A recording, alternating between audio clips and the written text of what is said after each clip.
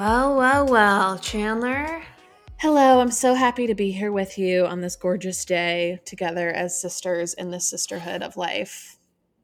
I mean, we're recording virtually, so I'm really just, sitting in my office, dispatching across the airwaves to you, but it feels good to be here at least in MP3 or in audio format together. It does feel good to be here, together with you in MP3, Lauren. That's really technically completely inaccurate, but let's just roll with it. Let's just roll with it. We're not audio engineers. We never pretended to be. No, certainly not. If people listen to the sound quality of this podcast, they will know that immediately. I know. It's like, what episode should we tell people to start on if they want to listen to our podcast and not have their ears bleed? Like start on what episode? Never. 30? Just never listen. The thing is I think that actually most of our, not our best content, but some of our best content is for sure the early episodes, right, where we're telling iconic childhood stories that we can only tell once, unfortunately. Mm-hmm. And it was before we were properly set up audio wise. It's truly unfortunate, but let's get positive. Let's talk about good news. Good news. Do you have good news? Do you have any? I hope you got something because I don't. Tell me about your weekend. Oh, so my weekend was amazing. I've had a lot of friends in town, and it was a little bit tiring going all around town. Maybe this isn't interesting, but I think I'm bad at art and museums. Well, actually, I've always known this about myself, that I'm just not super riveted when I go. Maybe that's awful. I think that actually is an awful trait about myself. But it's just called not being cultured, not having, an appreciation for... Are you telling me that when you go to a museum, you are completely riveted like you are when you sit in front of, below deck Mediterranean? Oftentimes, no, but I certainly will become, verklempt. Oh my gosh. Depending on certain exhibitions, 100%. So do you not? Well, you never feel that sensitivity? Are you just dead inside? I do. I have. I think I'm just not I think I have to really get there. I really have to work to get to that place. Mm. And so for me, we went to an exhibit, and I think it just took me a minute to get in that mode. It was also pretty hot, and my stomach wasn't great. So yeah, I really have to be in a perfect state of homeostasis in order to appreciate art, which is something really sad about me and shows my, frail constitution. I think when you talk about going to exhibits and art, it's just it's so not just, it's just not specific enough. I mean, because so many exhibits these days are it's a toilet seat with a feather boa in an empty room. And it's some contemporary statement that makes no sense and is totally ineffable. Right. Well, it's about the state of modern fertility. Yes, it's a sophisticated rendering of the state of modern fertility that is beyond my understanding. But if you're standing in front of Michelangelo's Pietà, there's a difference there. Right. I think so. It's something I want to get better at. So anyways, I think sometimes I feel at a loss for how to react because I don't know. I don't understand the complexities or something. I don't know. This is very embarrassing for me to admit over the airwaves. Just so everyone knows, I'm being pretty vulnerable because I'd like to give off the impression that I at least I'm somewhat cultured. I don't think anyone's under that illusion, and I don't think that I don't think that there's any wool has been pulled over anyone's eyes, so to speak, and so I wouldn't worry about it. Just, no worries. Can I tell you, speaking of art, do you remember when Alex McCord on season 2 of Roni or season 1 said that her and Simon, they don't buy art, they wear art? They spend their money on their clothes, which are art? I don't remember that, but that's interesting because I don't remember her clothes being all that, exhibit worthy. I've been rewatching the early seasons of Real Housewives of New York. I highly recommend it. It's some most incredible entertainment. Kagan and I watched 4 episodes together on Saturday. Wow. Middle afternoon, Kagan was riveted. He was like, this is excellent television. So Kagan said the words, this is excellent television. Just making sure I have this right. He might not. I think I said the words, this is excellent television, isn't it? And then I think he said, yes. Okay, that's a little different for the record, but yeah. I will just say that he wasn't even on his phone. 4 episodes straight, he's actually watching. Okay, that's amazing. That's huge. And he just kept going on and on about Luann, which was hilarious. He's he thinks she's really hot. Oh yeah, he's like, she hasn't aged a day. oh, my girl Luann, she's back on the screen. That is true. She actually has not aged a day. She's only gotten better looking, I will say. The finest of wines. But I do want to talk to you. Let's bring it back to wearable art. I sent you a picture this morning of a black dress. Okay? Yeah, you did. Mm-hmm. Can you please describe this dress to our listeners? It's a midi dress. It's tight fitted. It's off the shoulder, and it has a big, I don't even know, shoulder ruffle. Fabric ruffle. Like both, like the whole top part is basically this huge shoulder ruffle. It's very chic, I would say. Very like sculptural, avant-garde. It's really pretty. It's very distinctive. I would say it's a very modern dress, okay? And I thought that this was the perfect dress to wear in my engagement photo shoot with Kagan. He's going to be in a black suit. The vibe is very much like, I want it to be like, it's Calvin Klein romance ad. That's my journey. That's my aesthetic goal. Oh, I was going to say Black House White Market. How dare you? I wanted something that's just a little bit more, it's a little bit more distinctive, okay, than a lot of the stuff I see out there. I wanted something just a little more elevated. Anyway, I showed him this dress after I'd already bought it, by the way. Naturally, sounds exactly like you. After I was like, just ordered it in 3 different sizes. I was like, just so you know, this is what I'm going to wear for our engagement shoot. And he was like, you're kidding. He's like, you're kidding. I'm like, no, this is what I'm wearing. He was like, I wouldn't say angry, but he was like, no, you're not going to wear that. Like, absolutely not. That's ridiculous. It's like one of the most overtop things I've ever seen. He was like, he's like, no. Like, he like kind of got heated over it.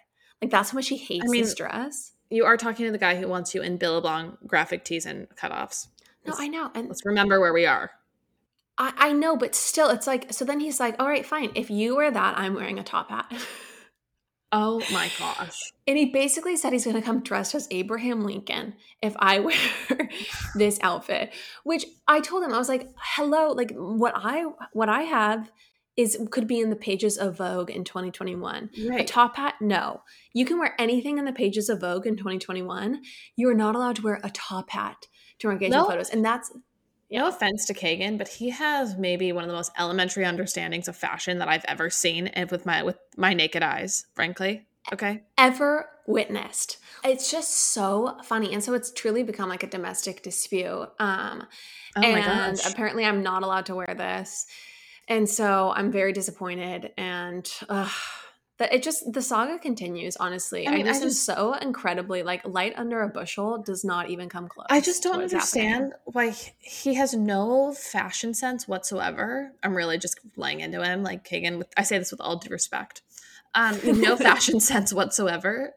And so the fact that he would try to limit your fashion sense because he has none is just a truly serious sin. And maybe should give you pause about, being yoked with this person. Upcoming nuptials. Here's the thing. He just doesn't like distinctive fashion because I think he thinks it's like ostentatious. He thinks it's like ostentatious. And it's basically like being like, oh, I'm so special. Everyone needs to look at me. Like that's how he thinks of. Well, that's the difference between people like him and people like me. Yeah. And it's like, exactly. I am so special. Of course. Everyone should look at me. Also, this is your wedding. It's not like this is something you're going to wear to a beach party. Exactly. It's not like I'd be wearing this to like Golden Spoon on a Monday afternoon with his friends. Like this is going to be very much appropriate for the occasion. Yeah. But no. I mean, it's just funny because I do feel like Ben always wants me to dress a little bit more, he always wants me to dress a little bit classier, I think. Oh, really? Like he wants you to be a little bit more formal. Formal feels like the wrong word, but I feel like he is just a little bit more like classy, slightly more preppy, like taste. For it's just for me. Go ahead. Yeah. I honestly think it's an East Coast versus West Coast sensibility. Like Kagan likes a West Coast casual, eating a burrito on the side of the road in a surf town vibe. And I like a Hamptons party on a where exactly on the East Coast have you lived? No, I'm just saying for the vibe that I'm going for, it's Hamptons party at dusk, right? Black tie. That's the vibe I like. Yeah. Also, your wedding is going to be black tie. You have to set that tone with your engagements. I don't want to wear a dress that I feel like is like I could wear other times. Like I want it to be special. I want it to be distinctive. I want my grandkids to be like, oh my gosh, isn't grandma an icon? Okay. And Kagan wants our grandchildren to be like, did grandma have a job or a home when they took these photos? Was she like in between summer camps when she took these photos? Exactly. It's very unfortunate. So anyway, the saga continues. Okay, well, keep me posted. Let me know if you need this to crash or something. Thank you. I will. Mm-hmm. It's not off the table. Kagan, if you're listening, I meant everything I said, but still welcome to the family. Okay, we need to discuss, we have an amazing interview today with David Yontef, the host of Behind the Velvet Rope podcast. He's had you guys like Luann. I mean, he's literally had a big deal housewife on his pod. Yes, his podcast is a big deal. We really lucked out getting him on. And so if you are into all things Bravo, you will love this interview because he spills the tea. And we talk about Heather Dubrow. We talk about Erica Jane. We really get into it. It's a really fun interview. And you can hear about behind the scenes of actually being friends with these people and what that is like. So it's a really fun interview. And if you don't watch any Bravo, honestly, it's probably not the interview for you. We'll catch you next week. Yeah, but it's a great I have no idea what we're talking about. It's a great deep dive. And David has like very hot takes and lots of juicy things to share. So very good. Totally. Worth a listen. Yes. And with that, we'll cut to the interview. Let's take a little moment for one of our phenomenal sponsors, Spade and Sparrows. Spade and Sparrows is a wine brand Lauren and I both adore for many reasons. Okay, obviously it tastes amazing. My personal favorite is the rosé, but also it's a wine that we feel proud to display on our countertop. We're just two gals who really appreciate a gorgeous label. And honestly, when it comes to wine, you know, this type of thing matters. You need to feel like a 5-star person as you brandish a bottle in front of your friends. Things like that matter to us, and they should matter to you, frankly. Spade and Sparrows is created by Caitlin Bristow. She's a Bachelor Nation star and fellow podcaster. This wine was made for women by women, which just makes it that much more amazing. Spade and Sparrows is available in select liquor stores across Canada, as well as select Walmarts in California. It's also available online at spadeandsparrows.com. Enter code POP15 at checkout to receive 15% off your first purchase. Well. We are joined today by and tell me if I'm pronouncing this correctly, David Yontef of the Behind the Velvet Rope podcast. David, thank you so much for coming on the show. I don't know who, swindled you into this appearance, but we are grateful for that magician wherever they are. Well, thank you for having me. So happy you're here with us. David, one of the things that I love about your podcast is that you have essentially everyone in the business, or at least in the reality TV business, on your podcast, like the pedigree of clients. I think I wrote this in our email exchanges, but we are like sharing rarefied airspace right now because you have talked to literally everyone. So, and you put out episodes 5 days a week, which is just beyond impressive. Well, you're too kind, Lauren. But yeah, I mean, I've had a moment, right? I've kind of had a moment, and everyone seems to want to come on and chat these days, which I'm not arguing about. I want to take it back to the beginning. Let's go to your Genesis story. You were originally an attorney, and you left your career in law. And ended up as a, really pop culture podcaster. So please, can you share that journey for us? I mean, there were a few steps in between, but yes, I did used to practice corporate tax law. I always say, like, I'm a closet smart person. I just don't really want to talk about anything smart. I just want to talk about, I don't need, listen, it's like when they say, look at all these housewives that talk about all the money they have. And if you scratch the surface, there's no money. Like, people that really are rich don't talk about it. So I'm smart. Okay. I don't need to prove I'm smart. I don't need to I can sit around and listen to people have an intelligent conversation. I'm not interested. Sorry. Been there, done that. I practice law. I'm a CPA. I just, whatever, no interest. So there were a few steps in there. Like, I went into recruiting, and I had my own recruiting company, and I ran HR at a bunch of companies. I actually worked for Martha Stewart. Oh, wow. Working her HR department. So I worked for a bunch of companies doing HR and recruiting, and then like all the companies kept merging. And then when my last company merged, I was just like, I don't know what I want to do with my life. I want to take a moment out, and I started like hanging out with these reality TV people. Now, I was always a fan of reality TV right from the beginning, like The Simple Life, The Hills, Laguna Beach.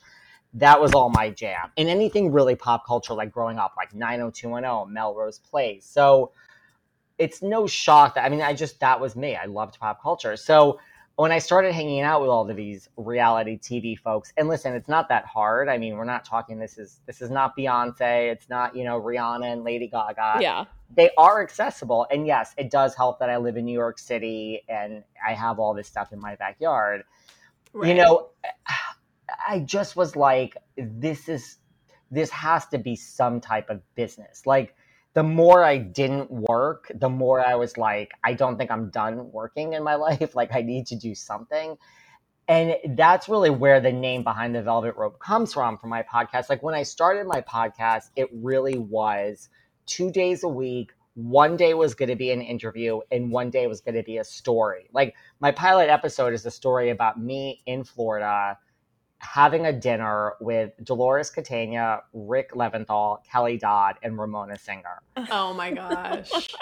Right. And like, this dinner is exactly like, oh my gosh, like exactly what you're thinking is pretty much how the dinner was. Ramona is literally seated, has the whole Branzino cut open, and is on her second martini before any of us even sit down. Dolores... Right, like Dolores probably didn't necessarily want to sit next to Ramona. Kelly and Rick are in their own world.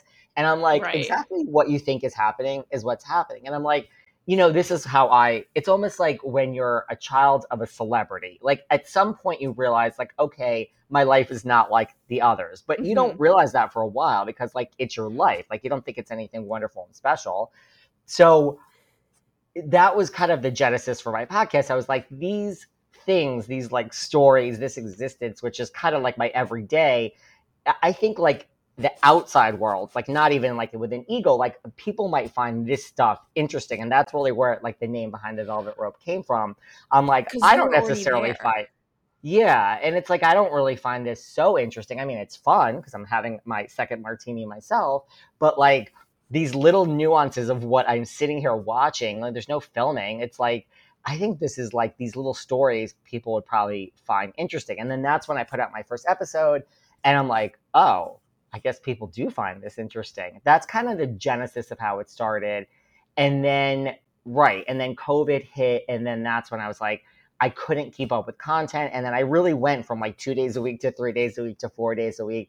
And now it has turned into like the 5 day a week, no more stories. Those are on my Patreon, not a shameless plug for my Patreon, but it's more like, if you want to hear a story, there it is. And it's really turned into like a 5 day a week interview podcast, which is like, I am now like a journalist. It's not about me. Like, I don't talk about myself on my show. I might interject a little something, but it's really like I'm coming to interview these people and get the tea for the listeners. It's turned into a whole different thing. I think what's so interesting, so you were already friends with these people. And I also know that I don't know if this is still happening, but at one point you were planning on writing a book on how to become friends with reality stars. Is that still in the works? Well, let me put it this way. The book itself is technically written. Okay. It's written. Like, if I can just find somebody to handle it and take it over, or I can find 5 minutes in my day, it's something that I want to come back to. I probably have to now go back in and, change a few things and update a few things. But the book is written. I mean, there's no buts about it. Like, yeah, I think it needs some edits, but there is a book just sitting there, basically. Yes. Can you reveal, and you don't have to give everything away, but the brass tacks for our listeners who are social climbers, who, are the Alex McCords in the room and who would like to become friends with some D-listers, maybe even above that, what your advice is? I mean, listen, we love the Alex McCords in the room. I really should just self-publish this damn book and put it out. And like, you really should. I can sell copies. I mean, come on now. But yeah, I mean, I would say start on the D-list. That's like a good place to start. There's nothing wrong with the D-list. Listen. Start small. Yeah, start small, and you have to be like persistent and don't spread yourself too thin. Like you need to pick say 1 to 3 targets maybe. And look, it is organic, right? Like you're not going to just be able like to become friends with everyone. Like it is organic. Like someone does have to like you, you know. So everyone says to me now, like, oh my God, like all your friends are like on TV. But I'm like, that's just because I'm a workaholic. Like, and so I mean, that's what I do all day. So yeah, it makes sense that all my friends are in this reality space now because I work all the time.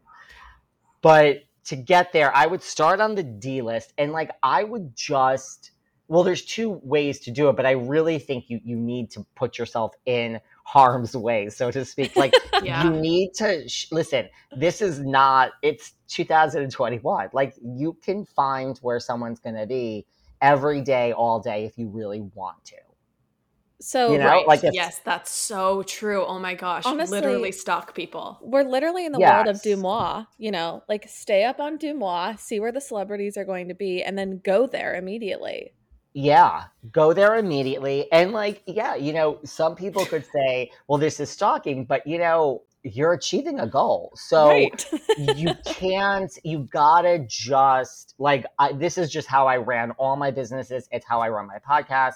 I'm like a Bethany Frankel when it comes to work. Like, I don't care how we get there, just get there. So the end result is who cares if people are saying you're stalked or whatever. You just gotta go for it and pick a few people and just listen. The more you show up somewhere, and it's an organic thing, you're not going to talk to someone and they're not just going to say I like you. It's the 10th time someone speaks to you, they just are like, yeah, I kind of know you now, and then it just kind of happens. The 10th time you're outside their house, they're going to say they know you. Exactly.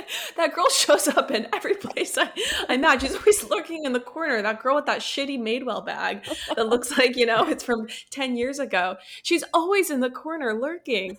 I mean, this is so organic. I need to be her friend.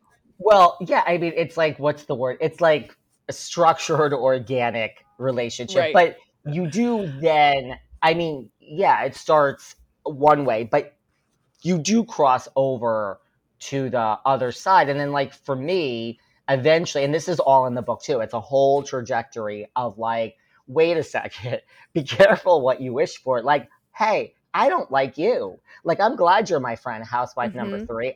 I don't like you. So I'm going to move on from you.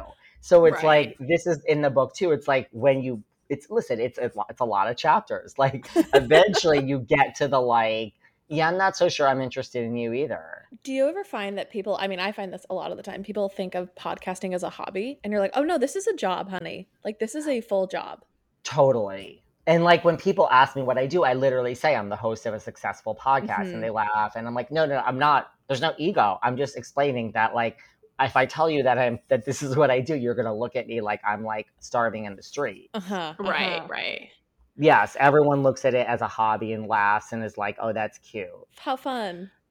I'm like, "Oh, it's a lot of work." Yeah. Oh yeah, it's crazy. Well, speaking of someone who's not starving in the street, Heather Dubrow. I'm really dying as to your thoughts on Heather Dubrow. I know you've had her and Terry on your podcast. We are huge fans of Heather, and very curious though as to your thoughts on her coming back, what you think of her in general. And also want to know where you think the Dubrow fortune comes from. So please, wherever you want to start. I mean, look, the stars aligned and I got to have Heather and Terry on the podcast. That is the interview that keeps giving because there have been 8,000 new articles written in the past literally week about Heather coming back and she started filming and it has nothing to do with me. This is also like what I've learned about the media. And in the article, it says, Heather said, I'm behind the velvet rope with David Yontef, never say never. She said it other places, but somehow my podcast has gotten so every time Heather is now like this whole resurgence, it's like a whole new wave of press. And I mean like People Magazine, it's just like you're doing nothing and you're like the Google alerts is going off and you're like, this is how it works. Like this is the interview that just keeps giving. I haven't spoken to Heather and Terry in like a year. I get it. There's nobody to me that they could have brought back from the OC past that would change the show as much as Heather. It's like you joke and Tamara says fancy pants, but it's true. Heather elevates this show, period. She does. She's in a different level. She is. Right. It's that simple. I mean, I have a lot of echelon for sure. Go ahead. I mean, well, and then I think, and this is just me, this is not me like with my inside information behind the velvet. This is just the way I think. I think that she got at least $1 million to come back. I do. Because, I mean, she doesn't need the money. So I think that they're like, we need you. Obviously, she's made it very clear she'll never work with Kelly Dodd. I think that, I'm not so sure Kelly would have had a job anyway, but I think that was like, okay, done. Like, I think this is how the conversation went. Okay, you want Kelly gone, done. You want, 6 figures, done. Like, what else do you want? I think, there's there's no reason that I should think this. I think that she might have had Braunwyn is not my cup of tea. Like, you can get rid of her too. Oh, really? It's just the way I think. Listen, I don't think Braunwyn would have necessarily had a job. So it's like, I just think it's things that would have happened anyway. But I don't know if, I can't see Heather wanting to film with Braunwyn. That's my own analysis. Nobody has ever said that. I've never read it. I don't hear, that's how I think. I kind of feel like Heather is like the West Coast Bethany to some degree. I've said that so many times. I think she is. Like, she's kind of pulling the strings a little bit. She has Andy's ear or whoever. And not for nothing. I mean, the production company is Evolution, and that's botched. So interesting. I'm not, like, listen, I don't think entertainment is based on favors. Like, that's not how it works. But, I mean, I don't think it hurts. Like, I just think it was an easy, like, you want to come back? Like, I mean, okay, we'll, like, make the call to Andy. You know what I mean? It's like Evolution. Botched is huge. Terry's like a huge thing, and it's a related network. I mean, I'm not saying that's why she's back. I think if you're not right for the show, they don't care if your husband is the most successful, but it's just a very easy transition. But I agree. I think that she is like the West Coast Bethany, and that she doesn't need the show. If Heather goes back and is not happy, she will quit. It's very simple. There's like, how many people can say, like Kathy Hilton, Bethany, you don't need the fame and you don't need the money? A and B, you don't need either. You have both. So that's why it's great. Like, where does this Dubrow level of wealth come from? Because, like, okay, it's one thing to be a plastic surgeon, to do a bunch of boob jobs, but that doesn't really get you this huge mansion on the hill, flying in private jets, building basically another resort in Idaho. We're a little bit baffled because knowing that reality, $1 million a year is great. It doesn't get you to where Heather and Terry are. And so is Bosch providing the gravy train? Is QVC providing the gravy train? Are they like is it Dr. and Mrs. Guinea Pig? Like spending every dime they have and maybe, stealing from Peter to pay Paul? Please uncover this for us. I don't know. I always because I talk about money with housewives all the time on my Patreon. I always just thought Heather and Terry, like, it's weird as I think that 99% of the housewives we see do not have a pot to piss in. When you listen, if you live in a $7 million house and you haven't paid your mortgage, then to me you're broke. Like, it's just that simple. So I do think like the Doreets and the PKs of the world are broke as a joke. I don't care if their outfit costs $15,000. I don't buy it. I've always just thought Heather and Terry were the real deal and you don't think like a top plastic surgeon that's booked. And look, I mean, I grew up upper middle class, so it's not like I'm like, oh my god, like I think like $1 is like $1 million. But I don't know, can't you get it if you're a top plastic surgeon? Like, we're not talking like Jennifer Aydin's husband, we're talking like wait list. I mean, Terry was really like, look at Paul Nassif, like even before Botched, like they have money. I mean, a top surgeon. Now you don't think so? And I mean, like the books Paul and the products. Well, I mean, I thought most of Paul Nassif's wealth before, came from Adrienne Malouf's like family estate. So, and then I assumed that divorce was probably a good financial situation for him. I don't know. Probably. I think what's So interesting about yeah. Heather Dubrow's wealth is that it's almost like Beverly Hills wealth in Orange County, because most of the Orange County housewives live in like suburban tract homes that are like nice, Right. but they're more like, Totally. the two Like to what four we grew million up dollar in. range. Yeah, totally. Versus like, she's Right. literally living in a sprawling the mall, mansion in Newport Yes. Beach. And so it feels like Beverly Hills wealth in Orange County to me, which is It like a little feels like funky.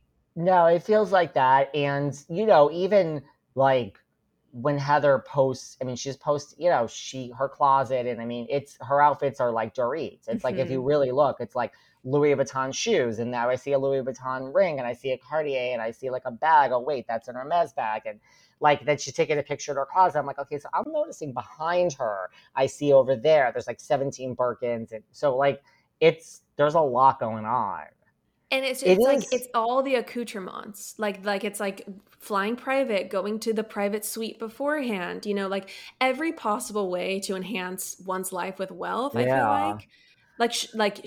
like they are doing. And so I guess that's where for me I'm just so baffled, because even plastic surgeon, top plastic surgeon plus reality star on E, I don't know, it doesn't But add up to I that, but mean, maybe I just don't understand those numbers, which is to totally possible. to add to our theory from before, like I'm sure her and Terry hustle. They do QVC. Like I feel like there's a lot of like uh money making strategies that they have underneath the surface, or that are just not quite as public facing. Yeah. I mean, unless it's like, I mean, I've never heard of either of them having family money. I mean, Oh, I I don't yeah, know that's know. Terry's, interesting. I mean, I don't know, but I never really questioned it. So I don't know. Now you're making me think, like, I don't know. I just, how you just get a feeling, like you just have that feeling about PK and Dorit. Like Hmm. that doesn't add up to me. Right. I never got that about the Dubrows, really. I mean, there's Right? something about Dorit and PK where it's like, does their house have enough furniture? Like, is it actually decorated well? It all feels like it's staged for that moment, for Right. that Like that's scene. like Jennifer Aden's house that I've been in a million times. Like it's like the walls are like sheetrock, and it's Hmm. like there's no furniture anywhere. Like, so yeah.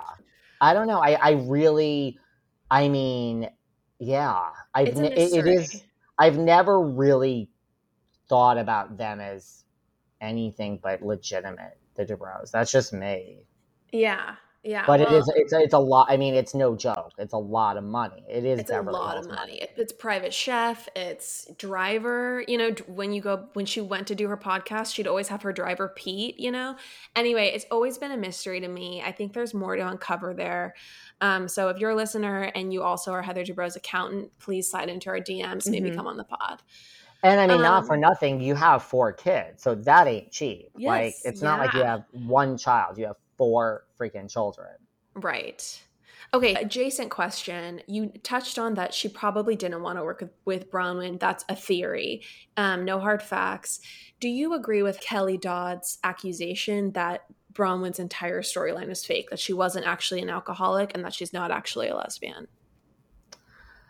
Well, I just had Elizabeth Vargas on my show too, Hmm. which everyone should listen to, whether you liked Elizabeth or not on the actual show.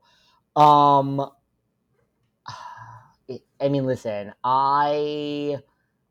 yeah, it doesn't seem like, okay, Bronwyn has said, I mean, in the media, it's not even like I mean, she said things like fame is addicting and I'm addicted to fame. And first of all, who says that, whether it's true or not?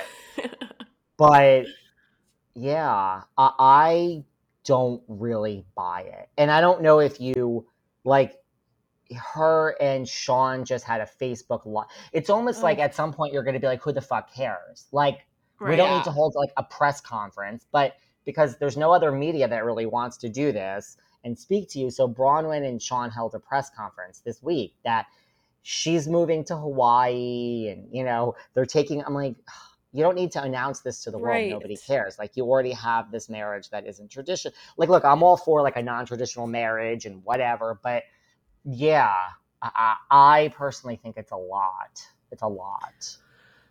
Yeah, it really is. Were you happy or were you pleased that Kelly was fired? Because I do think that the most interesting thing to watch on the show last season was Kelly Dodd, whether you agree with her or not, or think she's problematic or not.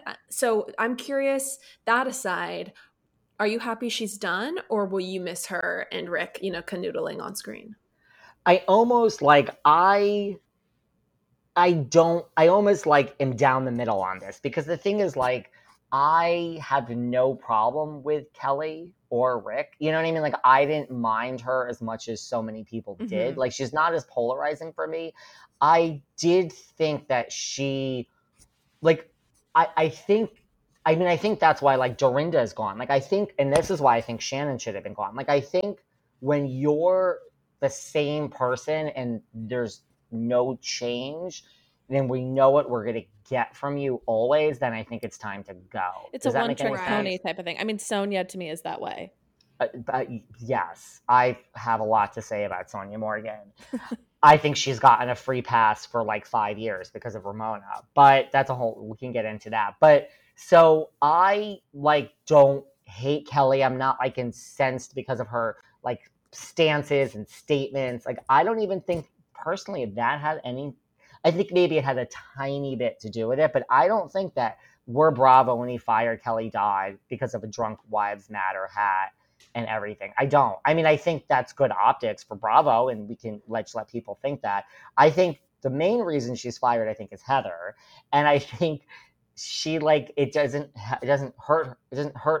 help her case that she was doing all this stuff and had these speeches on COVID. I think that's part of it, and I think it's like her storyline has kind of run.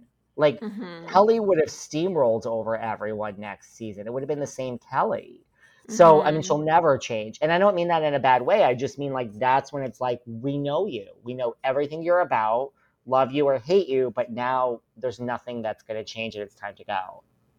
Right, right. I think you could say that about a lot of housewives. Like, we kind of know what we're going to get from you. Like, I think that you could even say that about a Kyle Richards, but I do think that Kyle Richards, in spite of the stability of her character and storyline, is still an excellent housewife who's very compelling television. Yeah, but I think the difference is like Kyle to me is like Luann. Like they blend. Like Kyle can Exactly. go blend and Luann can blend. Kelly, Dorinda don't blend. They overtake the Gotcha. situation. Right. Like and like almost like suck the air out of the room. And I like Kelly. Mm. I do not like Dorinda in any way, in any shape, or Oh, any okay. form. Wait. Interesting. And I know that now everyone listening is going to say, well, like, doesn't Ramona do the same? But it is different. It is different. Like, there's a way to do it that has a humorous edge to it versus like just overpowering so people are truly afraid of you. Yeah. Like, Right. I do think there's people that in a scene or just were afraid of like a Dorinda or it comes off like too harsh. Like And Ramona Mm-hmm. bounces I don't back a and I little bit don't better. not like Kelly. I really don't Hmm. not like her. I just think it would have been more of the same. Like she would have overpowered, and it's almost like I don't think Heather would have been afraid of her. It's just that dynamic would have been too overpowering for the whole show. Does that Yeah. make sense? Yeah. Yes, totally, totally. Can you please get into your feelings on one Dorinda Medley? Well, I mean, as a human being, I have said this before too. Like, I don't ever have teams based on the show. Like, I can separate my personal feelings versus like what I watch on the show. As a Right. human being, I have had interactions with Dorinda, and I mean, they have never been pleasant. Like the nasty Mm. Dorinda you see on TV, I think is the nasty Dorinda that has existed in the world. Really? And she has people that she's had in her life for a long time. So, but I mean, she doesn't think much of me either, and she's been rude to me. And I mean, I'm not here for it. Like, Oh my gosh. I think Okay. Dorinda's one of those like other people that just think she's better than us because she's on TV, and it's like, Mm-hmm. girl, I don't want your life because you're miserable. Yeah. So I wouldn't change places with you ever. She does strike me Right. as a deeply unhappy person. Yeah. And so I just feel like, no, you're not the golden standard just because you're on a show that you were fired from or quit, Right. whatever you want to say. I mean, you can spin that any way you want. You left on your own, who cares? Yeah. But you're Yeah. miserable. And don't tell me you're not a miserable human being when you put your head down at the end of the day and nobody wants to be you. Did you have any interactions with John that were positive or negative? Did you get your dry cleaning done by him? Do you Yeah, get your met dry him, cleaning done by whatever. him as a New Yorker? If John's dry cleaning was near where I lived, I would get my dry cleaning done by him. I've had no bad interactions with John. I thought he was kind of like I know there's lots of rumors out there on so many levels, but I never had anything bad with John. He was kind of like a happy-go-lucky guy every time I saw him. Okay. Love to hear it. Okay, let's hard left turn pivot. I'm dying for your thoughts on Erika Jayne. I really want to make sure we touch on this. I don't know if you've watched the most recent episode that came out last night. I watched it this morning, and I'm so curious as to how you feel currently. I know your feelings have shifted a lot on Erika, and you've gone back and forth. So what is the current, state of the union on your thoughts on Erika and her complicity or naivete when it comes to the lawsuits? Well, I didn't watch the latest episode yet. I have gone back and forth. I just don't know. I don't know. I don't know. I have my own theory, and I still am not convinced that it's not true. I still believe that it is possible that Erika came home one night and the lights were out and she put the lights on and Tiago ran over to her and she pet the dog and she went into the other room and that big dining room table that we've seen dinner parties at. She turned on the lights and sitting in the dark was Tom, whole bottle of wine drank. And she's like, what are you doing? Because he's just sitting there in the dark. And he's like, sit down. And she's like, you're scaring me. And he's like, sit down. And then he tells her this whole thing and is like, this is what we're going to do. And she's like, well, you're the smartest lawyer I know, which I've said many times. So tell me. And he's like, you're going to, in 2 days, you're going to pick, whatever news outlet you want. And you're going to make a statement that you are divorcing me and you're going to leave. And there's going to be no burner phones and we are never going to speak again. And like, I still think there's a possibility that Tom laid all this out and said, this is what you need to do. Because like the thing is, if something bad is coming for you and then it doesn't come and you're like, oh, well, now it's 9 months later, you think like now it's gone. So I think that this was looming. And then every time it was going to maybe surface, Tom was like, oh, it's not time yet. So like, I think that this is what I think, I think he set a plan in place. And if they were a year ahead of it, it would have worked. She would have gotten a divorce, gotten money, who knows then? Like if you get a divorce and you have all the money and like 2 years later, it comes out that there's this victims and like you're not tied to this man, it could have worked. This is what I think. And so that makes me think she didn't know anything. And that Tom is like, I'm 81. And yes, you could live to 100. You could live 20 more years.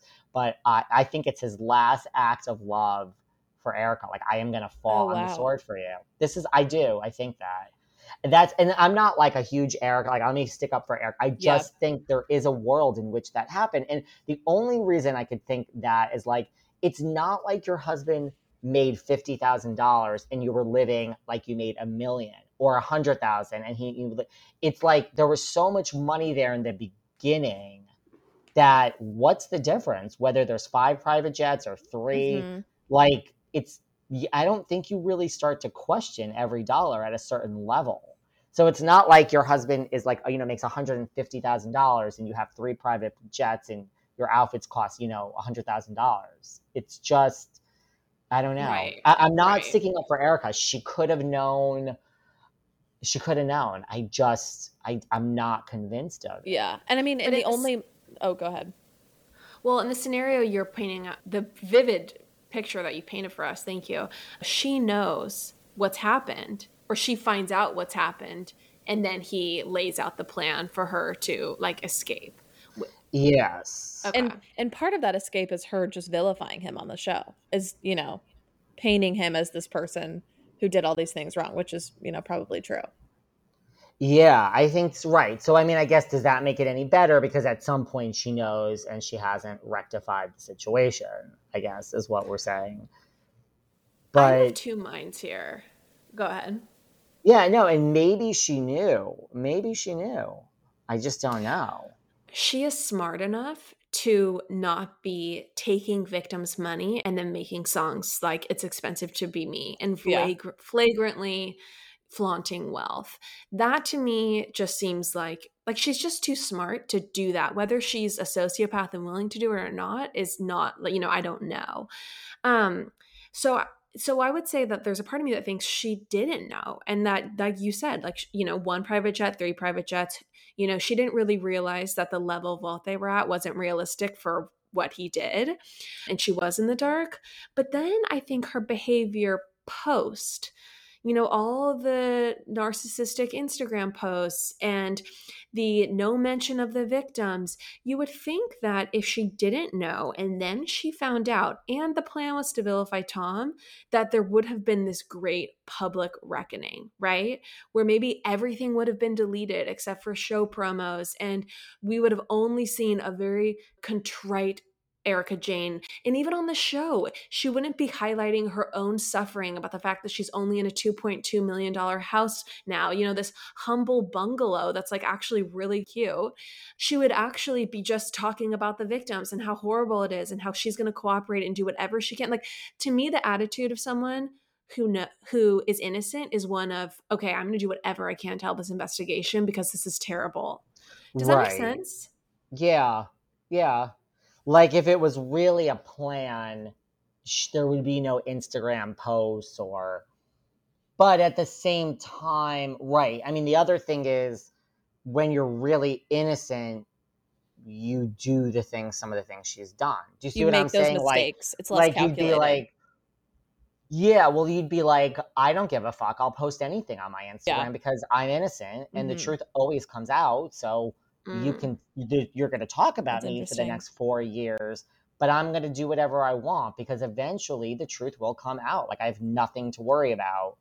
Why wouldn't I post and sing about it's expensive to be me? This isn't my problem. It's my husband did this. What do I care? Like, don't chastise me for what this man did. Do you know if if there's the potential that she could actually go to jail or prison? I mean, I had a bunch of lawyers on my Patreon and I forgot what they said, as crazy as that sounds, just because we also talked about Jen Shaw and I was just like, that was I don't know. I'm going to have people back on because there seems to be so many developments in this case. I'm going to have to figure out where we go from here. Well, okay, pivoting to New York, unless there's anything else on Beverly Hills that you want to talk about. No, I think that's good. I mean, Kathy Hilton is killing it, and I do Ugh. love her like everybody else does. Okay, tell us, your thoughts on Crystal I was just gonna before we say. move on. I don't listen. I think that as the audience, we just know right away, yes or no. You know, now you can change. Like, I think Leo was an instant yes, and now we can talk. Yeah. And like a Tiffany Moon is an instant yes. And then you have these other people that are like, I don't think Crystal's going to go very far. I don't think she's in it. I don't think it's going to work. Oh, really? Why? To me, she's just very unlikable. There's nothing there, you know? I mean, tell me why she's going to last when like a Joyce Gerard didn't, or a Carlton, or, you know, even Eileen Davidson, I love. Yes. But Oh I my mean, it was gosh. obvious that she wasn't going to be, you know, like the long term. It's just she's not going to make it. See, She might make it a second season, but she's not going to make it. I loved Eileen Right. for her neutrality, for like her way of blending in. But Crystal, to me, just the way she's doubling down on this violating thing is just, I don't know, it's so unlikable, and it just, I don't think it connects her to the audience at all. Yeah, and I just don't think, and like, even if this is a storyline and she comes back, like, what's the long term plan? Right. Mm-hmm. You know, like Crystal, I just don't see it. Like, I just don't see her being a housewife. Yeah. I mean, that she's definitely one where it seems like the money is legit and she doesn't need it either way. So she's probably not going to stoop to super desperate levels like a Bronwyn to try Right. to keep her place. She's just going to try to stay on by talking about, about the fact that she like eats brownies or whatever with her housekeeper and like works out in her backyard. And she doesn't have like the charm of a Kathy Hilton. Yeah, and I don't think she's going to get downright crazy. You know what I Yeah. mean? Like when push comes to shove, right? Like I don't think she will do anything to stay on. And so, yeah. I mean, like the thing about doing anything to stay on is like you need to be good at it. You know, like I think like personally, like I think like a Candace Dillard is great at it personally. Like someone like that where like you don't know if this is them or if they're in on the joke and they know what they're doing. Like a Kenya Moore, like at the reunion, everyone's like, why did you care? Why did you make such a big deal out of who Bolo slept with? And Kenya's like, well, that's my job. And I'm like, yeah, it is. Like Kenya Moore is a freaking genius. Like she does it. She knows what to do and it's natural. Yeah. You know, and you don't think she's doing it. Like she is doing it just because of the show, but you don't really think that. And it's not a Bronwyn just wasn't good at it. That's the bottom line. Do you think Bronwyn Ramona is good at it? Yeah. I think she's great at it. Yeah. I think she's phenomenal at it. Phenomenal. So give us your thoughts on Ramona in general as a housewife, because it was, rumored earlier this week that she was fired. So very curious as to what you think. Well, and then, the other rumor is that, people are implying that like Leah put this out to the press. Then I saw that like someone said Dorinda put this out to the press and Leah together. I mean, Dorinda and Leah are friends. I can tell you that. Right. I think that Ramona, first of all, I think that, let me say, with 5 housewives, I actually think no one is going to be fired. And I think they're just going to add somebody. That's what I think. Really? They're going to keep Sonia too. Well, I did think that. I mean, now I'm like, because the ratings are so low and, they moved the reunion. They're not filming the reunion for an extra month now. Do you know this? Oh, no, I didn't know that. Google it. Like whatever they were going to film the reunion, it's delayed. They're literally delaying it. I don't know if they're going to go back and try to change editing for the rest of the season. Yeah. They might. But because of that, they might try to shake things up. I think that Ramona is going nowhere next season. And I think that Ramona knows how it works. And I think that, I mean, like, if you look at, like, the way Ramona handled Elise, who I'm friends with, like, she had to deal with it for the season, but Ramona was just like, it doesn't matter because Elise will never be back after the season. Like, just let it play out. Like, you see what I'm saying? Like, I think Ramona really understands how it works. Yeah. And so I do not think Ramona is going anywhere at all. I think that, the rumor is that Andy said, I've never seen a housewife have such a fall from grace when he was speaking about Leah this week. I don't know if that's true.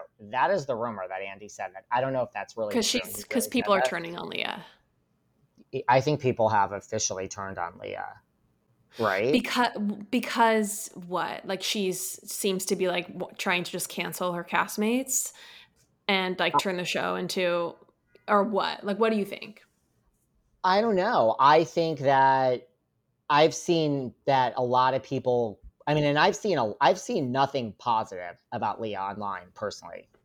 Like if you can show me something, I mean, in the beginning it was. In the beginning it was all, but I don't know. Or are people accusing Leah of being like a Bronwyn? Like, I think people don't buy her. I think people don't think it's authentic. I think that's what it is. To me, Leah reads as someone who, at the beginning of the show, her currency was, I'm cooler than all these housewives. I'm better like than Carol you. Radziwill. Yeah, and I think that was fine for the first season she was on or whatever. But now it's like, okay, now you need to actually try and establish some sort of friendship or relationship, or else it's not going to work. I agree. And here's my thing. Like, if you really want to be rich and famous and be on the Upper East Side and have this life, that's okay. Just admit it. I don't buy, I'm downtown and I'm like this, but like you're photographed at night on the Upper East Side with Tinsley. Like, I know that's your friend and everything, but like, I think it's like that people are calling bullshit, like that it's not authentic. Interesting.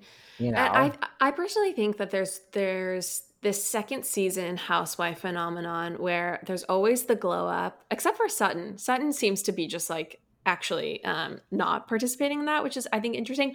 Oh my gosh, and you'll love there's an amazing scene where we see Sutton's 18-year-old daughter on this new episode, and she's kind of juxtaposed against Lisa Rinna's daughters, because Sutton's daughter is like so pure, so she's like a French and history double major, and she's like just like extremely, I don't know, it's just like she's so innocent compared to Lisa's daughters, and it's just hilarious. But anyway, this total tangent. I think that there's like this phenomenon where on the second season, these new housewives, they have this glow up and then they start to become quite contrived. And I actually think this started to happen to Carol Radziwill too. Like she started to become extremely narcissistic. It was just like, selfies 100% of the time, 24 hours a day on Instagram. And they just kind of lose the charm that they came in with because you see the fame addiction really take root. Yeah. Right. And like I'm starting to get nervous that that's going to happen with Wendy Osefo on Potomac. We hate to break this to you, but we are not Potomac watchers. Are we in trouble? Do we need to watch? No, that's fine. I had a feeling because you were like, you paused and you didn't mention anything. But no, that is totally fine. But to that point, that is why, like, here's the thing. I'm not shocked with anything Ramona is saying or doing this season on New York. I'm shocked that Ramona is doing and saying these things in front of the cameras. And that is why I think everything has backfired on everybody, on Leah and everybody, because Ramona is authentic. She is herself. Mm-hmm. That is the great thing. Right. Ramona is like, I don't want to fucking talk about race. So whether I'm not arguing the points. I'm just saying, like, I would think, this is me, that Ramona that she would think that, and she would say that in the privacy of her own home to Avery. And when she's at Mar-a-Lago in Florida, I am okay with, but I am shocked that Ramona is just like, I don't give a fuck if there's cameras. I don't want to talk about this. Yeah. I don't want to talk about race. Enough already. And, this. And so Ramona is saying things not to be shocking. She's just honestly like, get out of my face. I don't want to talk about this. Right. So I'm shocked that she's being so open in front of the cameras. And you would think, because I think like they filmed this and Leah's like, oh, she's going down. Oh my God. And like, yet the whole world is actually coming to Ramona's defense. Well, I think there's just a lot of people that feel like not necessarily have the same beliefs as Ramona, but that just don't want to. This isn't what they come to the Real Housewives of New York for. It's not for like, PBS's conversation with the ACLU. Like that's not really the content they're coming for. Right. And another cancellation backfiring, I think, is Crystal to Sutton, because I think Crystal does think she's canceling Sutton by saying Sutton violated her. And it's another thing that viewers, are really seeing through and not buying. That's the thing. Like, it's all gonna I mean, yes, and yes. So, I mean, I don't know. Like, I don't know. And I understand the other side of the argument, with someone, the other side of the argument, yes, is that people are going to say, like, you just take like an Ebony or like a Crystal, they're going to say like, well, then this is racist. Like the fact that people don't want to hear about this on TV.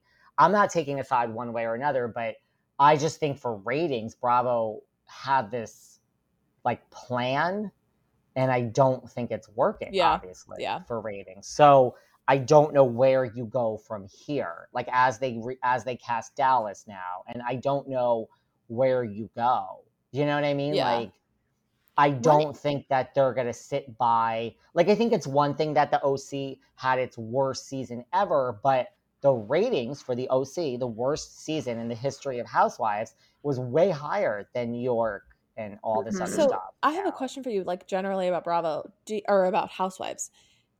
Lauren and I have sort of started to feel like Housewives are just not bringing it like they used to. You know, there's not really one season that's incredible, and let alone like, you know, multiple. I mean, there were times where both Orange County and Beverly Hills and New York were all so good. Is there a franchise that we're missing out on that's amazing, or do you think just Housewives in general are just not as good right now? Well, I think that I really think, and okay, I think Salt Lake is one of the best, and having nothing to do with Jen Shah. I think that's certainly going to help. But I think Salt Lake was like the gift that we all needed. And Agreed. so I think in two things, like we are excited because it's a whole new show and it's like new people and it's really starting over. Yeah. But in a way, I think it almost ruined it now because like I think Housewives, if you think about it, it's on too much now that we have another city. I think that if you really think about it, it's all the same. Yes, there's different dramas with Erica and Salt Lake and all this, but like it's all the same. It's the same type of women really doing nothing, and like different things happen, and then you compare it to like a Below Deck. Like Below Deck is really popular because like things happen. There's new there's new charter guests, and it really is like life or death. You're at sea, and it's like it's like a new show, a new crew, and like different. So it's like, and they're going to work. So I feel like if you really think about it, it's the same thing with Housewives. Like I think people are just look. We've always had the real world, and the real world is gone. Like someday Survivor and American Idol and Housewives too will just be gone. Yeah. So I just think it's like people are maybe getting just bored of the formula. Yeah. Like Yeah. it's the same. Well, and every new cast member has probably seen it or knows what to do, and the audience is always smarter than you think, and they can see right through that. They can see right through that. I mean, that was Jen Shah in the first season. That was Jen Shah. Yes. So I liked Jen Shah. Yeah, I liked Jen Shah for a minute. And then I was like, it's too much. Now, I had on my podcast, like when I had on like Meredith and I had on Lisa, they swear both that like that is Jen Shah. Because I'm like, I mean, I'm not convinced. And then, you know, it's like, that's my thing. Like, to me, Jen Shah was like acting and it wasn't natural. Yeah, I listened to that interview you did with Meredith, and With Brooks was on too, right? Yeah. Yes. And I feel like they were extremely withholding. Like it was like they were like just kind of giving the party line. Like they were not, like I didn't feel like I was kind of frustrated with them as in, you know, feeling for you as an interviewer, because I just kind of felt like they didn't really give any tea, in my opinion. It was like, oh no, like things are fine. Like we're just like, you know, things with Seth have never been better. And it was just like no vulnerability at all. That's her whole brand though. And like not for nothing, I mean, I love them dearly, but like listen, I have a story about Heather and Terry when they were on my podcast. The day before I released their episode, there was an article like in Hollywood Life, and I read it and I was like, did they steal my audio? It was like the quotes, and mind you, my show still went viral and got worldwide press, way bigger than Hollywood Life, because of everything Heather said. But it was like the quotes were the exact same quotes. So like, and I wasn't, but like, you know, like a Heather, Terry, Meredith, like there's just some guests that are so media trained, and you like know what you're going to get. You just know what you're going to get, you know? Right.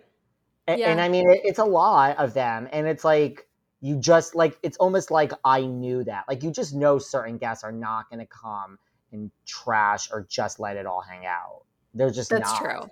That's true. Totally. If they're not going to do it on the show, why are they going to do it for a podcast? Yeah. So it's like, they were exactly what I expected. I mean, I was thrilled to have them, especially, you know, since Brooks was there too. And that was like, whatever. But yeah. But I mean, that was Jen Shah. But I just think it's like, it's too much Housewives. I really think people are burnt out and it's not different anywhere. And like, what really happens, you know? The problem, like, if you think about it, like you have like a Luann or like a Teresa, like you have people that like, there were so many things happening in their lives, but it's such the rare exception. Like most of these people, the production goes to them in Dallas and Jersey and, Potomac and Atlanta, and says like, what do you have going on in your life? And then they come up with your storyline, which is never really so interesting if you think about it. Like, what does anyone really have going on in their life? Well, we like just got lucky that Teresa got arrested and Luann fell in a bush and then she got arrested. And like, there's certain housewives that really just brought it, but like, who really does have all that going on in their lives? Not many. It's true. It's true. If only we could go back to the days of Lori Peterson, getting her son out of juvie. That was the golden era. Right. Like that was the golden era. And I don't know if we ever could. No, we can't. We can't. It's like so I don't know. Maybe, I don't know. Like, is it time to end certain franchises? I don't know. Well, I think it's an existential threat to reality TV in general. It's because the contestants / the stars or whatever, they know what their job is. Their job is to be dramatic and get a second season and dress in a crazy way and get social media followers and become an influencer. And it's no longer like, oh, there's cameras here and they're filming our life and we don't know what this will be. And that was the magic. Like that really was the magic of the first couple seasons of Beverly Hills and New York. And it's truly some of like the best, I think, television that's ever been created. I'm telling you, and like the best advice is, because I always say if I got on a reality show, I would be there for the long haul. Like I would just know what to do. And like the key is just, to be authentic first and foremost above everything. Like as simple as that sounds, nobody is. Mm-hmm. Like you look at Bronwyn, who takes it to an extreme. Yeah. Like you just like, it's a long road. Like the fame is there if you think about it. Like all you need to do is one season and that's it, really. You have the fame after that, right? Like it's not going away. So why it's just like, you have to make it seem effortless and you have to really be authentic and just let it all hang out. The minute you're contriving and like you don't want to be filmed a certain way, it's all gonna fall apart. Yeah. Right. Well, David, this has honestly been so fabulous. Thank you so much for coming on. Can you tell our listeners where they can find you, about your podcast? Give us all the details.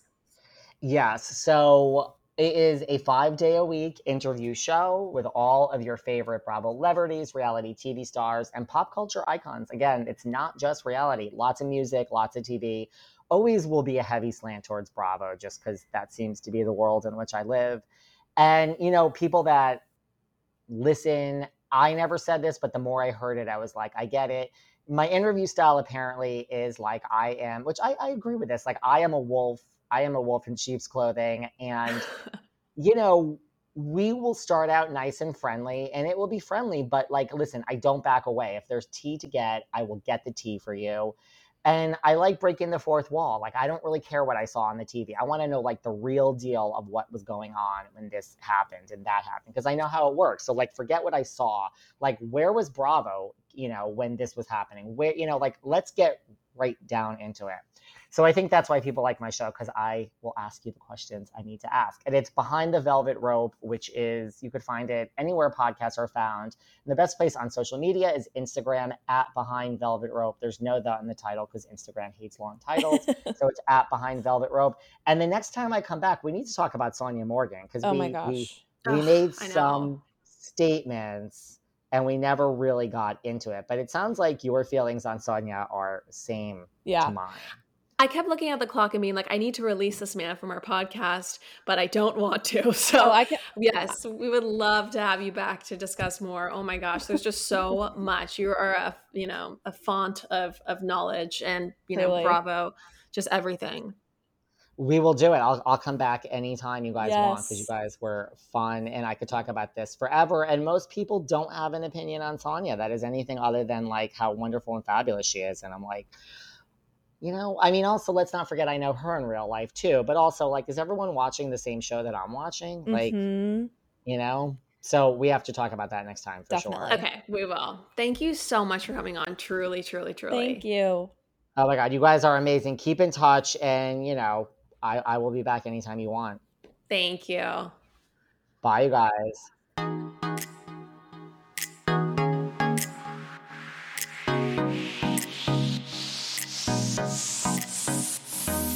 That's all for now, folks. Don't forget, give us a 5-star review, hit us up on Instagram at Popapologists, and we will see you next week, live every Wednesday.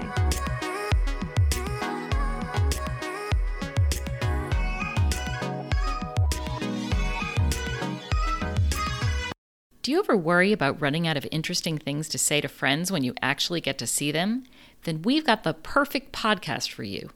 I'm Eve Yohalem, and each week on Book Dreams, my co-host Julie Sternberg and I use books to explore fascinating questions, like what happened when a Harvard professor staked her reputation on an alleged Gospel of Jesus' wife that turned out to be fake? And how did debut author Tom Lynn save the American Western by blowing it to bits? Are pigeons rats with wings or wonder birds? And what's the who, what, when, where, how, and especially why of books bound in human skin?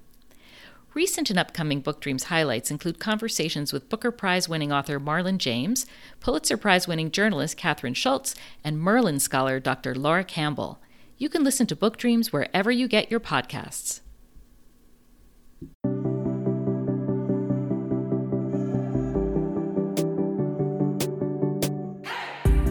Hey everyone, I'm Emily Beerley, and I'm Jennifer Chaikin, and we're licensed marriage and family therapists, owners of the Therapy Group, and hosts of the Shrink Chicks podcast. Every week, we bring you a new episode where we dive into therapeutic topics like inner child work, dating anxiety, family dynamics, relationships, and burnout, making them more relatable and understandable, leaving the psychobabble behind. We address the things you've been dying to ask your therapist but don't know how, and work to help you stop shooting all over yourself with the expectations society can put on us. Tune in every Monday to Shrink Chicks on Apple, Spotify, or wherever you listen to your podcasts. Be sure to follow along and subscribe so you don't miss an episode. Prepare to learn all about you, because in order to grow yourself, you got to know yourself.